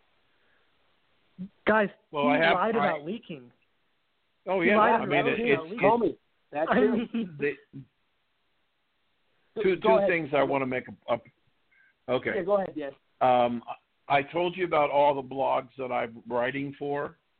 Yeah. Well, I have an announcement for you. I just appeared today on a new blog for me, and it's called MediaEqualizer.com. And the piece of that is Trump is trying to fight the Democrats with one hand behind his back. And that's because Obama had an attorney general who worked in his behalf 24/7. Jeff Sessions, because of his refusal, and Holder was the man who protected the president. Through fast and furious, running guns in Mexico. I mean, right. Everything. So what happened? What I say in the piece is that normally in a appointment of a special counsel, the secretary of the attorney general issues an order empowering the special counsel and gives that special counsel a specific crime or law that has been broken to determine whether or not the president has created high crimes and misdemeanors. Now, in the article, I have a link to the Rosenstein letter appointing Mueller. There is no specific charge against the law that Mueller has been charged to look at. And so if you look at the statutes, that they are using to investigate in the order that they gave to the appointment order from Mueller, the statute that was used to start the investigation, and I'm not going to bore you with all the numbers. It basically, their contention is, and this is important, their contention is that if, under the federal statute, if a political campaign or a member of that campaign has relationships with a foreign individual or a foreign government for the purposes of influencing the outcome of an election, that's a felony. Right. Okay? So in my article, I create the following scenario. Question number 1. Was Michael Steele an American citizen? No, he's a British subject. So he is a foreign national. Did he engage with representatives in Russia to collect information on supposed activity about Mr. Trump, which they were being compensated for their evidence? Yes. By Hillary. So under the federal election laws, Steele was a foreign national dealing with representatives of a foreign government, and the foreign government received value, and the American campaign of Hillary Clinton and the Democratic National Committee received value. Whether it was true or not is irrelevant. They received value. So the Clinton campaign and the Democratic National Committee and Michael Steele, all three of them, violated the actual things that Mueller is supposed to be investigating about Donald Trump. But none of the three have ever been charged. That is such a good point. None. This is such a good point. Yeah, because Jeff Sessions is too busy upping his war on weed to actually do anything of any substance. No, he can't. He can't do anything because he was recused out of being involved in that. So he cannot participate. Yeah, there was He can be fired by Trump. He could be fired by Trump. And the new person could then be fired. Let me correct something let me just finish on the weed thing, real quick. Trump came out the other day and said to basically Jeff Sessions, there's a whole article on it, to Jeff Sessions about fighting on weed. Take a hike, leave the weed stuff alone, Trump said. So Trump is 100% for weed, and he's told Jeff Sessions to cut it out. Going back, I don't disagree with you. Let Mr. Perkins speak on. It was on the news today. Let me go back to the finish of the article. So I made this recommendation. Yeah. Jeff Sessions needs to call a press conference at the Justice Department and make 2 announcements. Number 1, that he is firing Rod Rosenstein. Number 2, he's effective resigning immediately. And number 2, he's going to submit his resignation to the president the next day. Amen. And by doing that, by knowing that, because under what's going on right now, there are effectively 2 attorney generals. One was confirmed by the Senate, Jeff Sessions. Rosenstein was not. And so Rosenstein is the attorney, in essence, the attorney general for the Russian collusion and Mueller investigation. Jeff Sessions has the rest of it. But Abraham Lincoln said, and if you know your American history, you'll remember this. A house divided against itself cannot stand. We cannot have two attorney generals in the United States. We only have one. Right. Because I don't think it's possible for us to function under a law-abiding society with two attorney generals. One that's aligned with the deep state, obviously, and one who's either entirely incompetent or is in the tank. But see, in the case of Jeff Sessions, I talk about that issue, and I believe. See, one of the things that I wrote during the campaign, I was one of the on my radio show when he came down that escalator in the Trump Tower and did his first 45-minute presentation. I knew he was going to win too. I said to my partner, "This man's going to win the election," and my Rory partner Sauter said, here. "You're I knew crazy." he was going to win.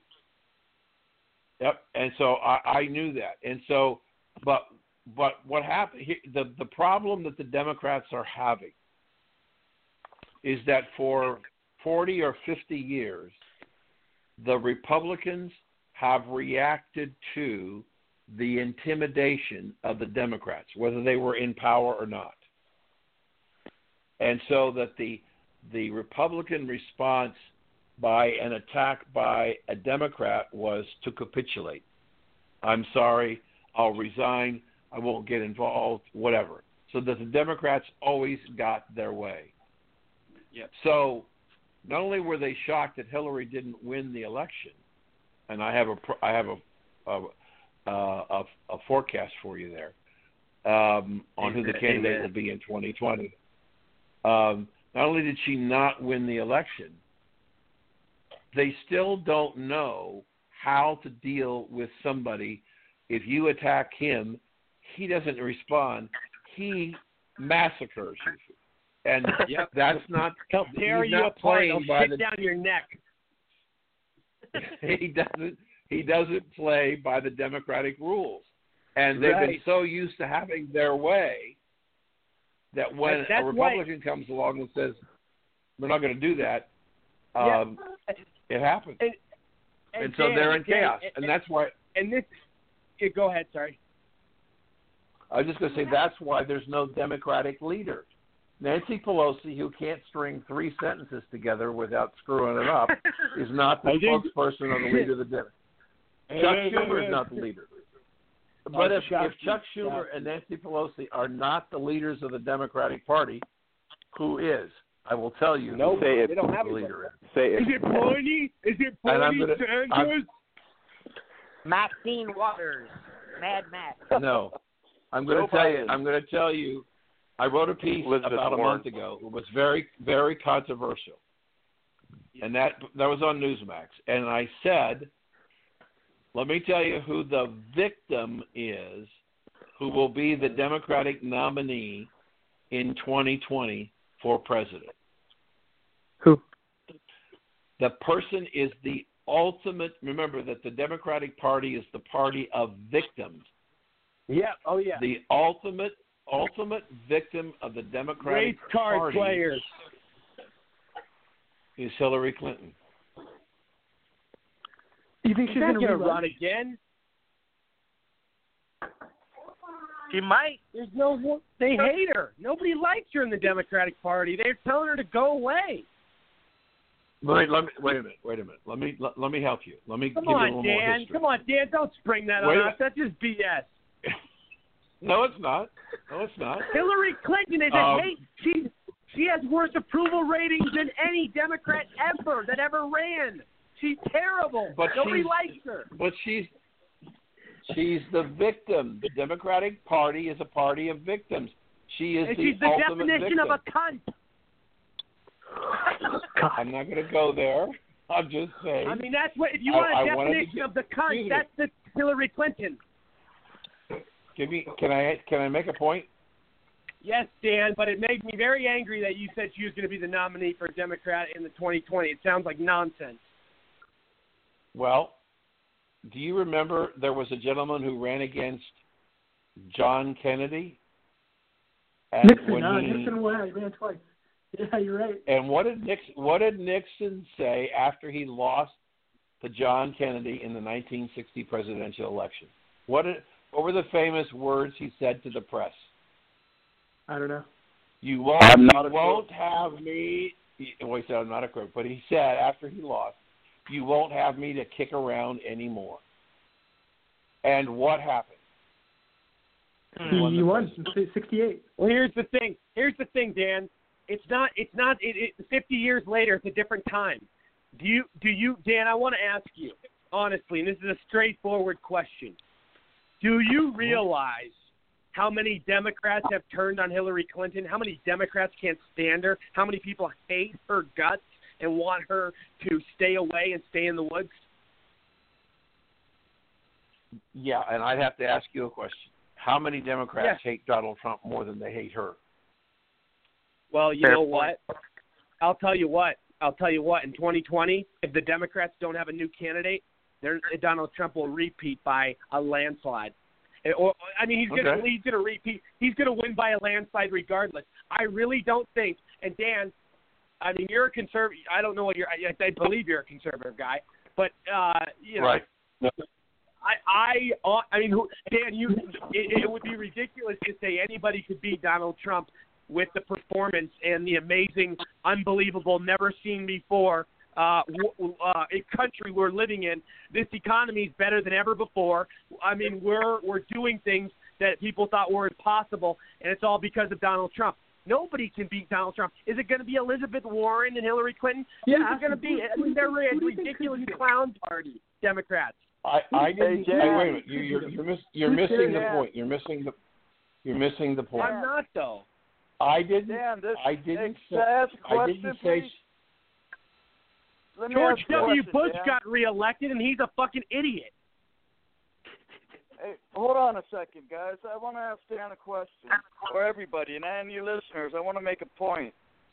With the amount of substantiated evidence of criminal activity with Hillary Clinton, whether it's the confidential information with Huma Abedin, whether it's the lying under oath, whether it's the money laundering of Clinton Foundation, do you really, Dan, think with that amount of verifiable, substantiated evidence that she's going to be able to run? I don't believe there's too many substantiated crimes that she's got on her right now.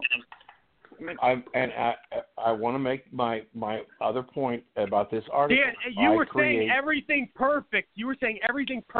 Until you went there. And it was one of the most ridiculous comments I've ever heard in my life. And especially after what happened. We're dealing with a ridiculous Democrat Party, though, Rory. You know what I mean? It doesn't matter. It doesn't matter. Go. Finish your point, Dan. The point is, she still has her campaign staff in place. She's the keynote speaker at a big Democratic fundraiser. There is no front person, and I'm not saying she's going to win. I do say in the article he's not going to run. There are. Serious. Excuse me. Give me a chance. There are two scenarios that would impact her running for the nomination. One, if she got demonstrably sicker and weak and couldn't function, she would be out. Or Mr. Trump puts her in an orange jumpsuit. Then she does the run. But understand that as long as the Mueller investigation is going on, who is the beneficiary of the Mueller investigation? The Mueller investigation is coming to a close. No, it's not. The Democrats are going to keep it open as long as they possibly can because she's the victim. And every time you talk about collusion of the Russians stealing the election from Hillary Clinton, who is the beneficiary of that victimhood?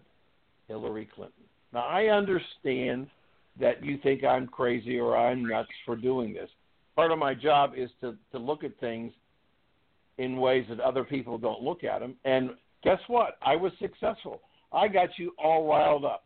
I got you all pissed off at me because I was thinking outside the box.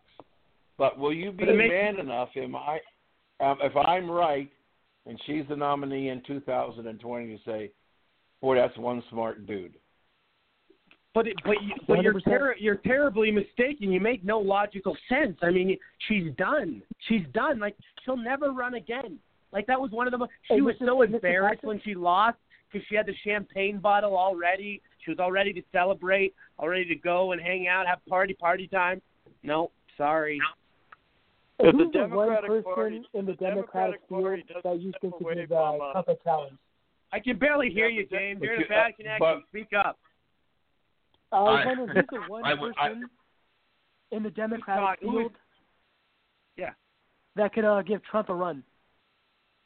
Huh?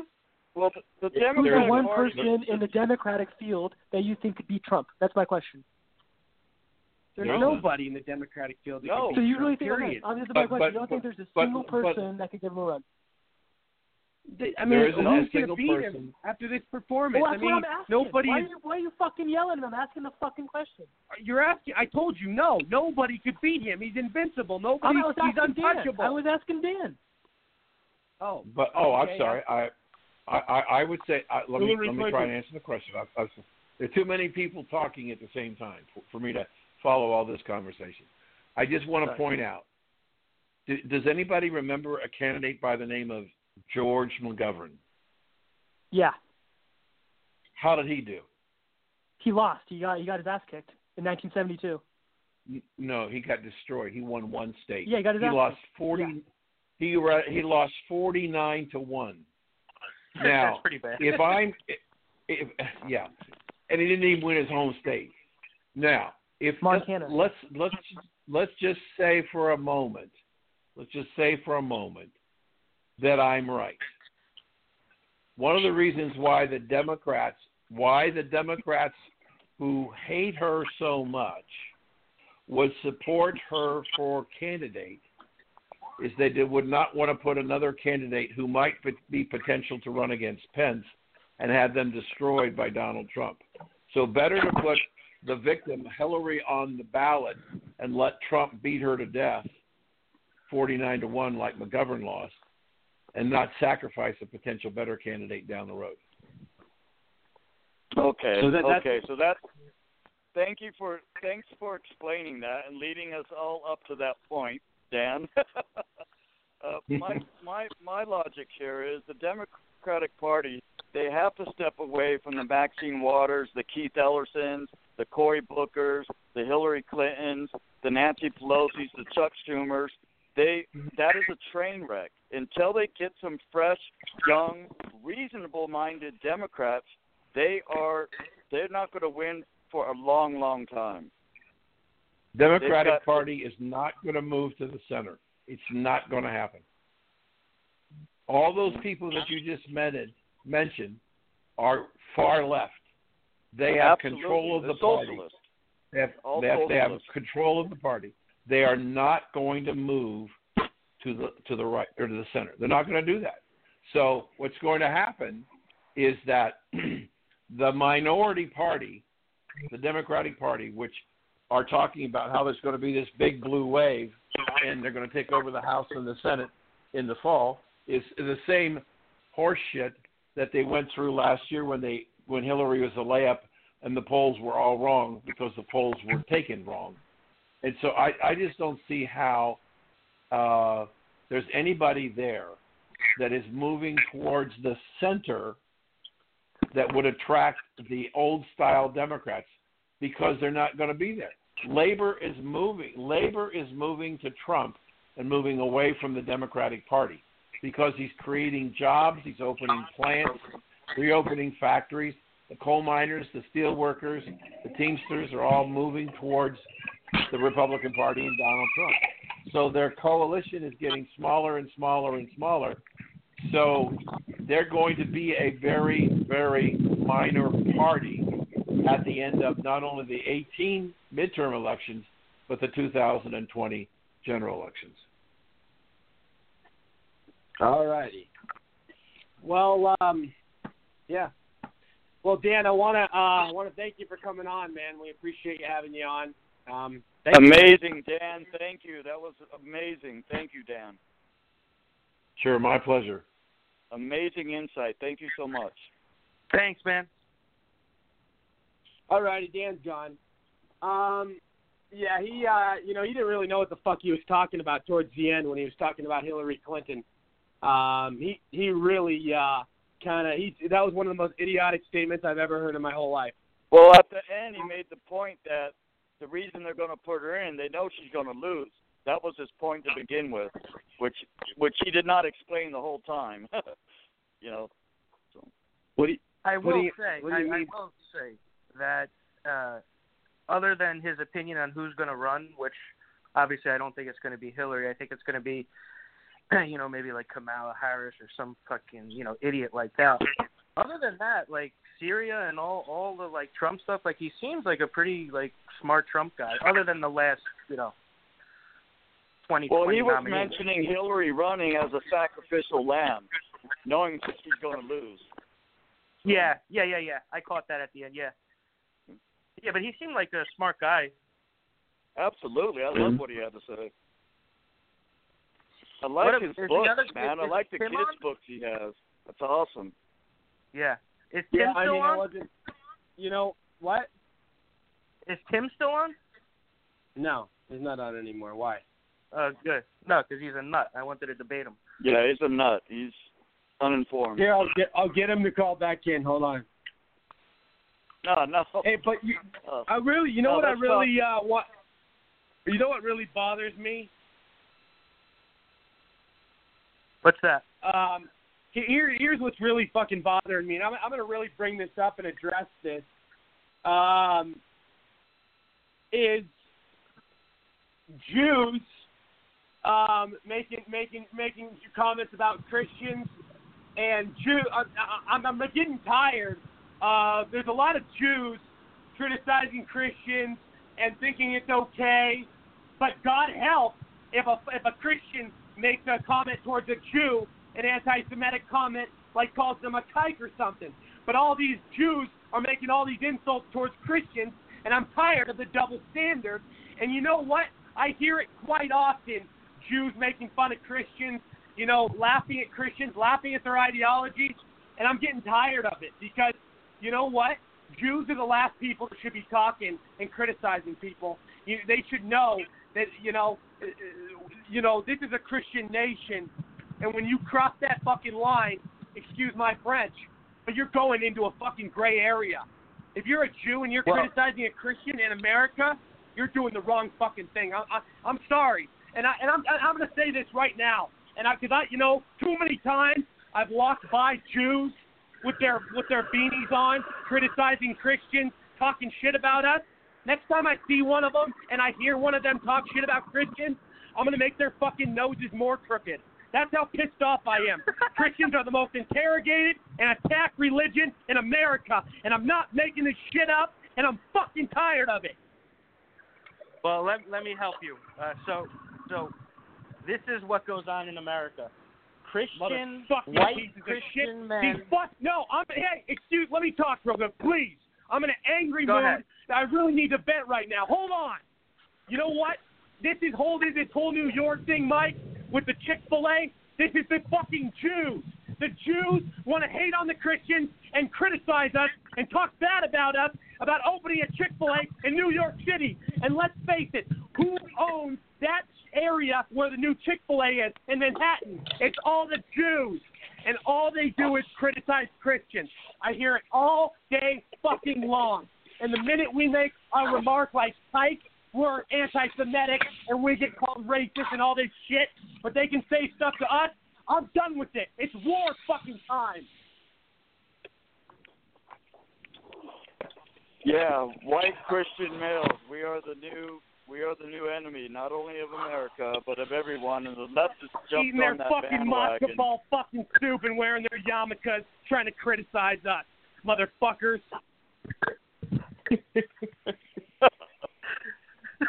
No, man, I'm fucking tired of these crooked-nosed, beak-nosed motherfuckers talking shit about us. But I'm here's sick of the everyone problem. talking shit about us. And I'm sick of the fucking Muslims. I'm sick of those fucking turban motherfucking Islam pieces of shit talking bad about us too. I'm tired of them.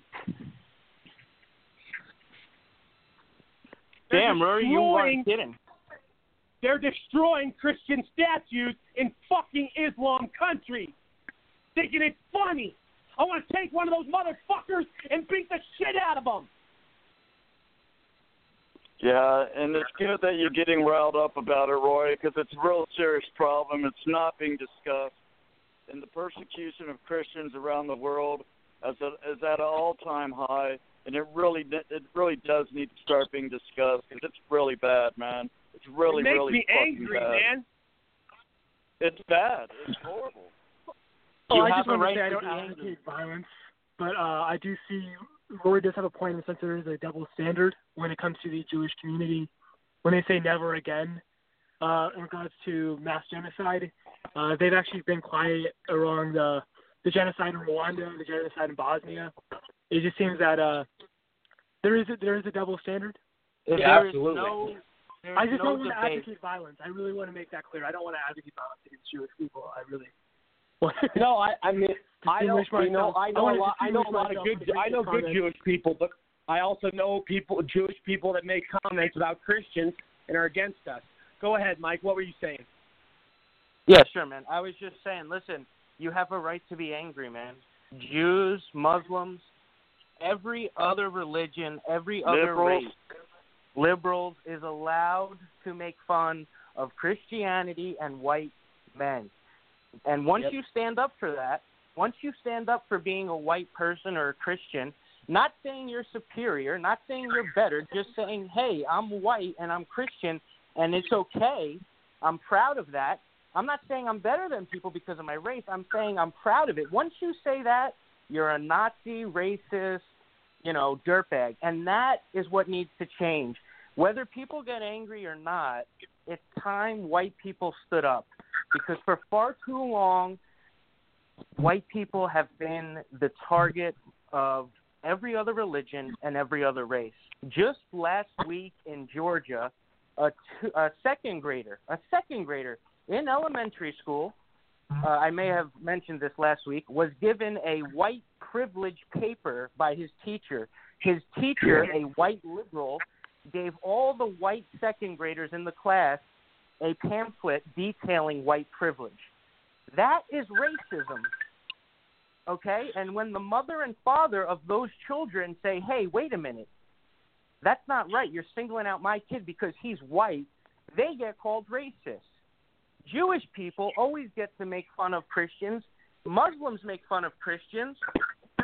Every other race, every race and religion targets white, and I'm not saying all people of all religions, I'm just saying white Christians are the number one target in the United States and around the world. It's just a fact, and it's about time we stood up. So getting angry is normal. Yep. Yeah. Here, I got Tim back on the phone. Tim is back on the phone, Zolo. I got, and I know, Steve, you wanted to talk to Tim too, right? No, I did not.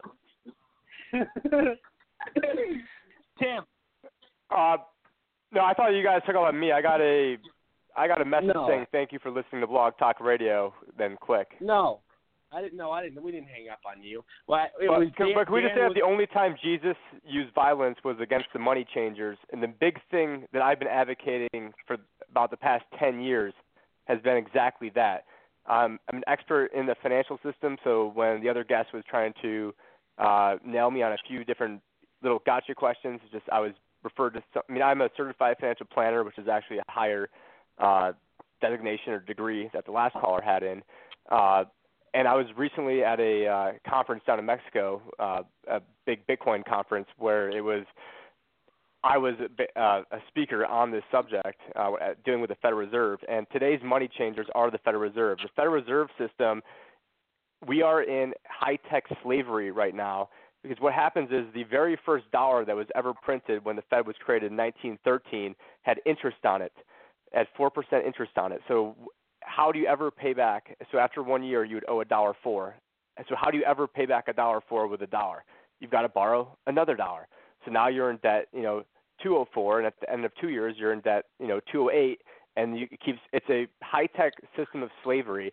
And what I'm dedicated to right now is trying to break that. And through blockchain technology, you can actually break that. And what really pissed me off with Donald Trump is that as a candidate, he was railing against the Federal Reserve. There's tweets that he made about it's so important to audit the Fed, and I can't believe Ted Cruz missed this, and we've got to get rid of Janet Yellen. Well, guess what? He replaced Janet Yellen with Jerome Powell, who is basically the exact clone. And so I'm only passionate, just like Rory's passionate right now, is because I know that right now there was a lot of Ron Paul supporters that put Donald Trump over the edge, a lot of libertarians that said fuck the Libertarian Party, including myself, that put him over the edge. And he's going to have a very, very hard time winning those people over when it's business as usual at the Fed. However, he does have he's in a rock and a hard place right now, because if he told the truth, everything would collapse and he'd get the blame.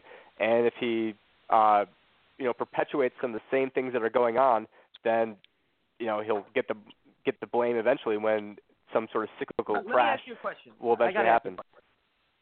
Go ahead. I need to ask you a question. So as of right now, you do not support Donald Trump? No, I'm saying I support the president when he's doing good things, and I will call him out when he's doing bad things. And he, as a candidate, on multiple occasions, criticized the Syrian response, criticized Syrian airstrikes. Okay. Now I'm going to respond to that. So, do you believe that when you become president, things might be a little different, and you can't get everything done that you wanted to in a year or a year and a half, for example? I know that Donald Trump's going to build the wall. As a matter of fact, I promise you it will be built. That doesn't mean he's not going to do it. Just because he said something about Syrian airstrikes in 2000 that's whatever. The least of my concerns is the wall. I mean, I didn't even mention the wall. I was just giving an example. Syrian airstrikes. So he said he was against Syrian airstrikes, but he became president. So it's out of your possibility, right, for you to say, wait, maybe he became president, was privy to information that we don't have. That's not an option for you. The option is he's throwing bones to the neoconservatives. Is that what you're saying?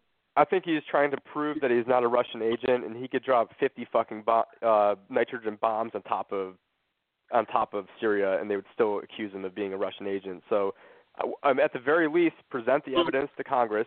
Unless it's posing an imminent threat to America, which there was no imminent threat being posed to America to launch that strike, go to Congress. You don't say authorize a strike and then strike them. I mean, is that hard? It's like saying, I don't want to fight you. I just want to go and punch you in the face surgically. So if I punch you in the face surgically, it's not a fight. And it's ridiculous, the argument you're making. And just because other presidents have done it, what if Hillary? We're dealing with a chemical weapons strike. Regardless of who issued the strike, chemical weapons are no, we blamed Assad. No, we blame. It's one thing if we said we know this is Al Qaeda. But wait, what the fuck are you talking about? We're dropping bombs on chemical weapons, research facilities, and storage facilities.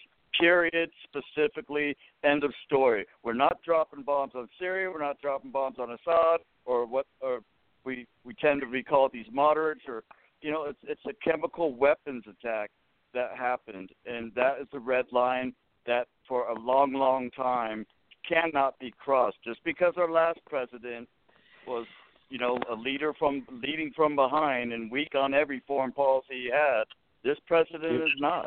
It was strictly for chemical weapons. Hey, go ahead, James. Hey, so I was just regarding Donald Trump. The only libertarian aspects of him with his non-interventionist policy.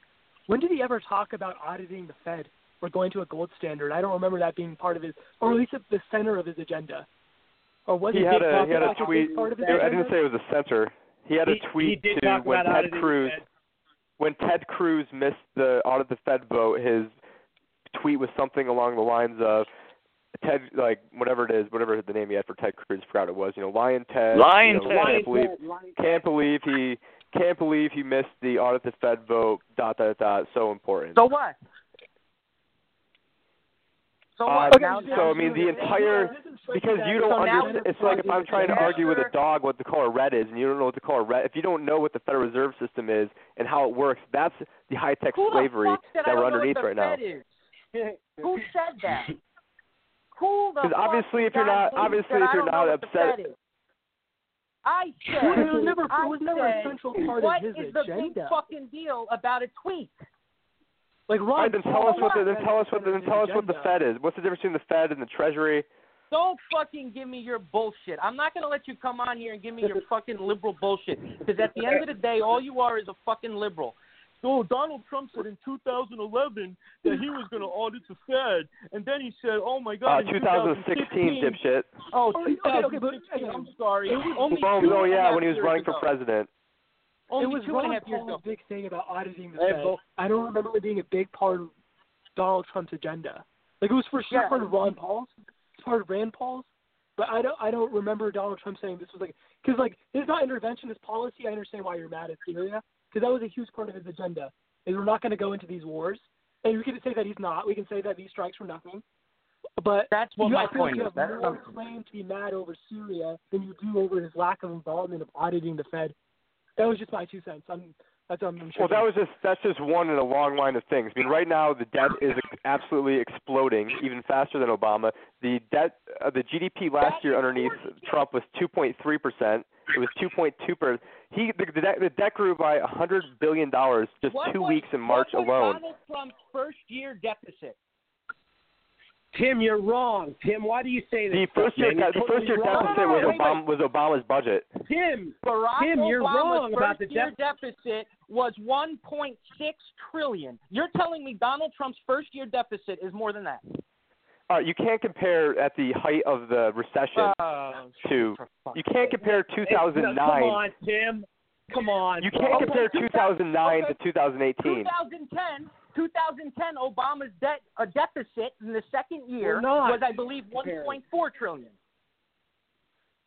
Yeah, Trump we have higher tax revenues now, deficit. and we're on our way to a $1.2 trillion deficit this year. Okay, wait. No, we're not. We're not. Who is the more economy of a is more problem powerful than ever before. We've never seen the economy this good. Everything amazing is happening. There's not one bad thing happening in this economy. Companies keep growing, coming back, building new factories. I mean, this is visible. It's in front of our eyes, and that's the truth. I mean, I don't know how much more to say it. Wait. Can I ask him one more question? What? I just want to ask him one more quick question. I'm sorry, man. You just got off. Hold on. I have 2 minutes. Okay. Hold on.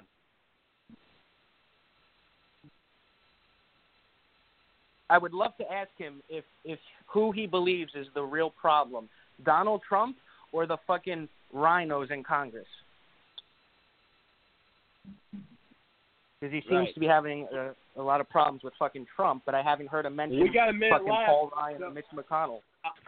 You guys, I mean, as great as the heated argument was getting, I got to go.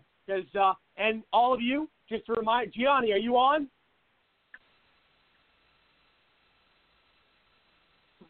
I haven't heard him. Gianni. I don't think Gianni's been on tonight, man. He's on. I see his number. Okay. But anyways, guys, I got a minute left. It's been a great show. We've had a lot of great guests. Joe Arpaio, America's Tough. Hold on 1 second.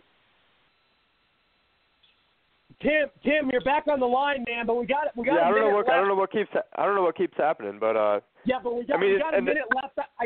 I gotta go. We got a minute left. I gotta go. You can come back on tomorrow and debate Zolo before our famous America's Toughest Sheriff, Joe Arpaio, comes on. Joe Arpaio comes on tomorrow night. You can come on and debate Zolo before that happens. But I have 40 seconds. I can't go on any longer. Thanks for having me. Sheriff Joe is actually giving. I mean, you guys are calling me liberal. I mean, every point that I'm making is actually more conservative. All righty, guys. I hope you all. I'll talk to you guys tomorrow night when you guys call in. Have a good night. You too, bro. Later, Steve. Later, man. All right. I want to thank all my listeners for tuning in to the Rory Sauter Show and listening. It's been a real honor. Thank you. And tune in tomorrow night for my exclusive interview with Sheriff Joe Arpaio, America's toughest sheriff. We'll be having a long interview with him. It'll be a great time. We have a lot set up for this week, and we can't wait to share it with you. Good night. I'm Rory Sauter. Thank you for listening. God bless. Cheers, everybody. Lucky Land Casino, asking people, what's the weirdest place you've gotten lucky? Lucky? In line at the deli, I guess? Aha, in my dentist's office. More than once, actually. Do I have to say? Yes, you do. In the car before my kids' PTA meeting. Really? Yes. Excuse me, what's the weirdest place you've gotten lucky? I never win and tell. Well, there you have it. You can get lucky anywhere, playing at LuckyLandSlots.com. Play for free right now. Are you feeling lucky? No purchase necessary. Void where prohibited by law. 18+. Terms and conditions apply. See website for details.